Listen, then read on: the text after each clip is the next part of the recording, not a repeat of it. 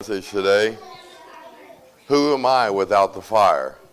Who am I without the fire? So I was called to pastor this particular church right here, and some people means you're endowed with something, and you do have a certain anointing on your life, but I know that I can't do it without the anointing, right? I know that I can't do it without the zeal that God gives me. I know I can't do it without the fire of God on my life, right? So we need the fire just to follow Him. It's not just for the pastors. We all need to have the fire. You notice that my voice is a little scratchy sound this morning? My wife doesn't like to sleep with a humidifier on, but I need one apparently. So, however, we need the fire of God just to be able to follow Him, right? Just to be able to live the Christian lifestyle that we're supposed to live and live in that all the time, right? So I was burdened down this week. Everybody has weeks like that, right? It's not just me. I was burdened. Brother Adam, you're messing me up sitting on that side, but I'm glad to see you over there. I was burdened down this week. It was already Thursday, and I came in, and I was laying on the floor right here in the aisle, and I was praying to God, and I had a message for Wednesday already, but Thursday came around, and I didn't even have a topic. A lot of times God gives me a topic early on or weeks in advance for what I'm going to preach about on a particular Sunday.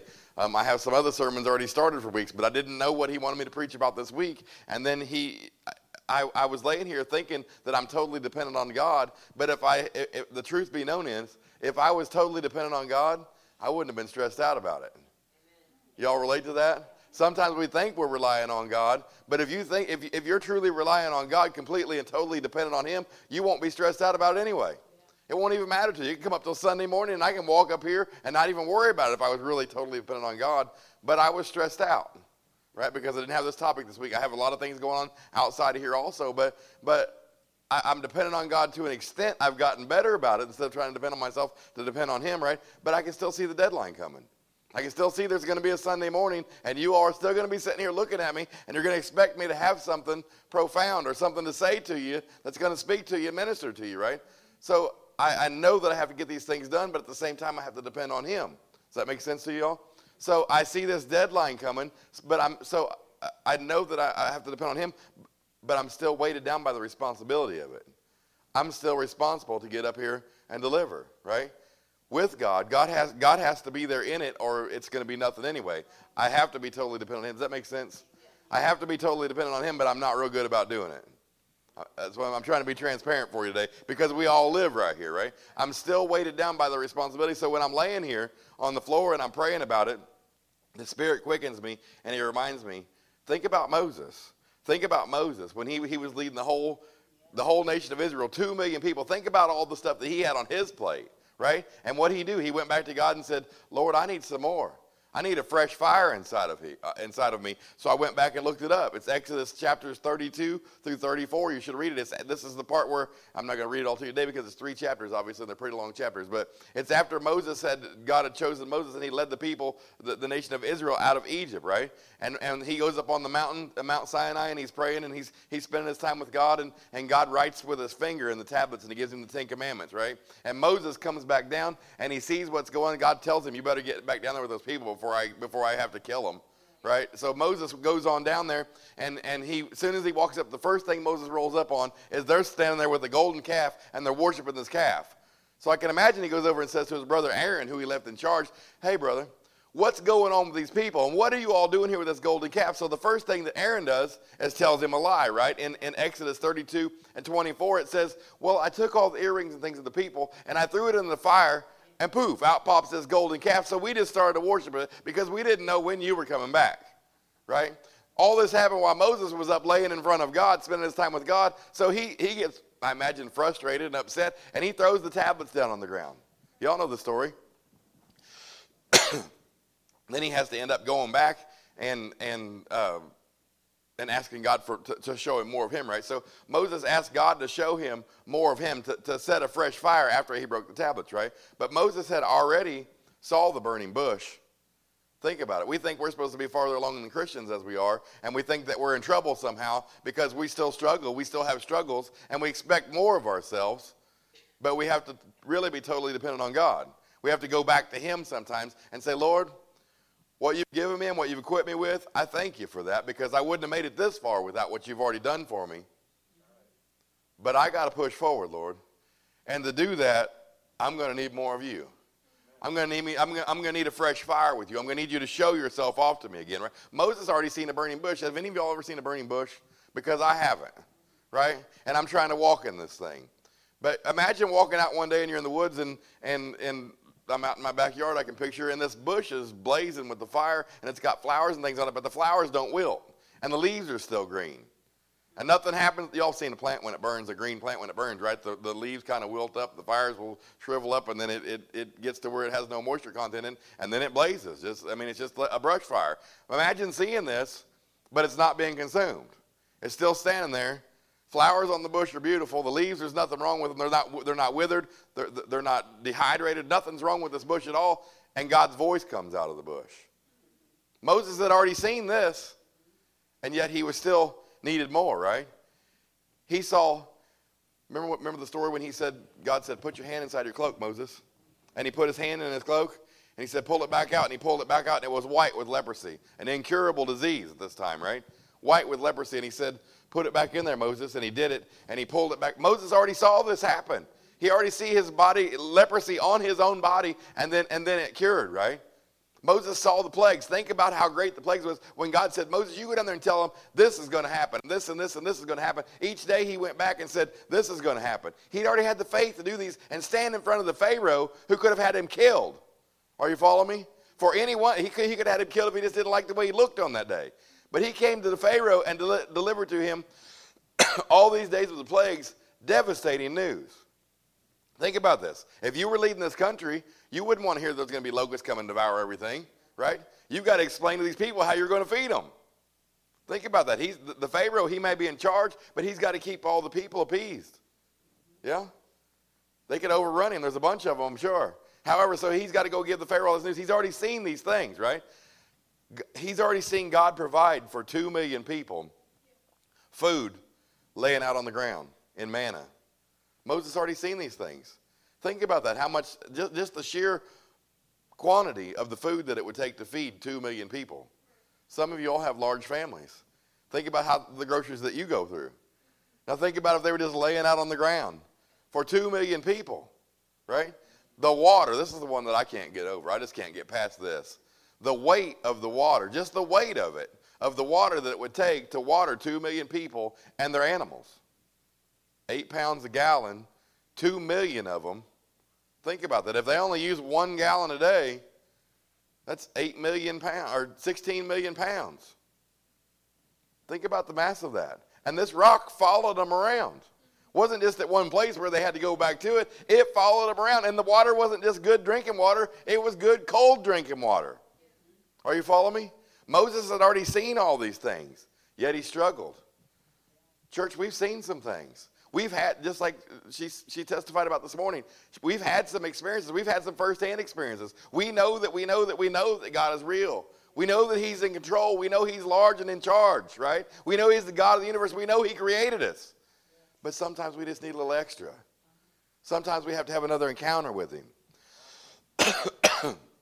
We know that Moses, excuse me, we know that Moses had a relationship with God. We did. He went up on the mountain. He spent days. He was gone for how many days that when he came back, they didn't even know what happened to him. They thought maybe a mountain lion ate him or whatever reason that they had that they thought he was gone for too long, right? But he still needed to be strengthened. He still needed a fresh fire. Church, sometimes we need a fresh fire. Sometimes we need our fire rekindled, right? Maybe we're not living in sin. Maybe we're not necessarily doing anything wrong. But we're just drugged down sometimes. Sometimes we get frustrated. Sometimes we need a little extra jolt from God, right? Moses was worn out. He was frustrated. He was probably, I'm sure that Moses was overwhelmed. Think about it. When God called him into this calling, he didn't feel like he was worthy of the call. He said, oh no, Lord, I stutter. He started telling God all the reasons why he couldn't do these things. So he didn't feel worthy of the job anyway. He didn't step up into it because he knew that he was worthy of it. And then he gets out on this thing, and then all these people are revolted. Can you imagine being in charge of 2 million people? Can you even imagine that? Lord, please don't give us that many people here. I say that, but you get what I'm saying. I'm sure he was overwhelmed. I'm sure he was. Church, people are kind of like, God gave me this while I was laying on the floor this week too. People are kind of like traffic. Think about traffic when you get out in traffic. I'm amazed by, even at nighttime sometimes, if you go into the city, there'll be 2 or 3 lanes of cars going each direction, and just car after car after car. Where are they all going to? Why are they all on the road at 8 o'clock at night even? I mean, I'm amazed by that sometimes. But people are kind of like traffic. We're all going somewhere. We're all headed someplace, right? Some of us are free flow. Imagine when you're out on a country road and you're just driving along, it's peaceful sometimes. Sometimes it can be exhilarating. Sometimes it's just a good time just to get out, especially when it's early in the springtime and you can roll your window down. It's the first fresh air you've had of the year. Y'all know what I'm talking about. It's beautiful outside, the sun's shining, and you're just driving in your car. I can just feel like I'm a teenager again sometimes when that's going on. So sometimes this traffic is free flowing and it's peaceful, and sometimes it's a great thing, right? But sometimes when you're in a jam, think about it. When you're sitting in a traffic jam and those cars are out there and they're lined up one after another, and your exit can be right there. It can be right there. I can see the exit ramp, but I can't get to it because they're just bumper to bumper. It can be stressful. People get angry in traffic. Think about it. Life is like this. We can be peaceful and we can have joy of the Lord and we can be free-flowing and everything can be great, or we can be stressed out, right? We can be angry. People have the road rage and that deal all the time. But what's your purpose in life? We're all going and we're coming and we're all doing things, but what's your purpose? What are you here for? Think about this today. I don't expect you to answer me, but just think about this. Where are you going in all the hustle and bustle of life and all the things that we have going on, right? Where are you headed to? Think about it. Where are you headed to? And when's the last time you led someone to the Lord? That's the big one. If you've been with Christ very long, when's the last time you've led someone to the Lord? All of us who've been with God for very long, we've led people to God. But how long has it been? Layla, that was a great testimony this morning. She said she was looking for somebody to minister to. She was praying for somebody to minister to. Church, when's the last time you were praying for somebody to minister to? Are we just getting hung up in the hustle and bustle of life? Are we just being overwhelmed? Are we just being burdened down? Is that how it is with us, right? God knows all about what you're going through. Anything that could possibly be happening in your life right now, you all know it. He already knows. He already knows. So turn to him. And our example, Moses, he turns to God. Let me show you this. Exodus 33:18 through 23. And he said, Moses said, please show me your glory. Please, even though he had a relationship, he'd already seen all these things, he still had to come back to Bethel with God. He had to come back to God again and say, please, Lord, show me your glory. Then God said, I will make all my goodness pass before you, and I will proclaim the name of the Lord before you. I will be gracious to whom I will be gracious, and I will have compassion on whom I will have compassion. But he said, you cannot see my face, for no man shall see me and live. And the Lord said, here is a place by me, and you shall stand on the rock. 22. So it shall be while my glory passes by that I will put you in the cleft of the rock, and I will cover you with my hand while I pass by. Think about how big God is, that he can put a man in there and cover that man. Makes me feel like we're about this tall to him, doesn't it? He can cover you with his hand to protect you from his glory when his glory passes by. And then we'll learn that Moses sees his back. Come on, sis, you got 23? Then I will take away my hand, and you shall see my back, but my face shall not be seen. You can't see his face because you'd die from it.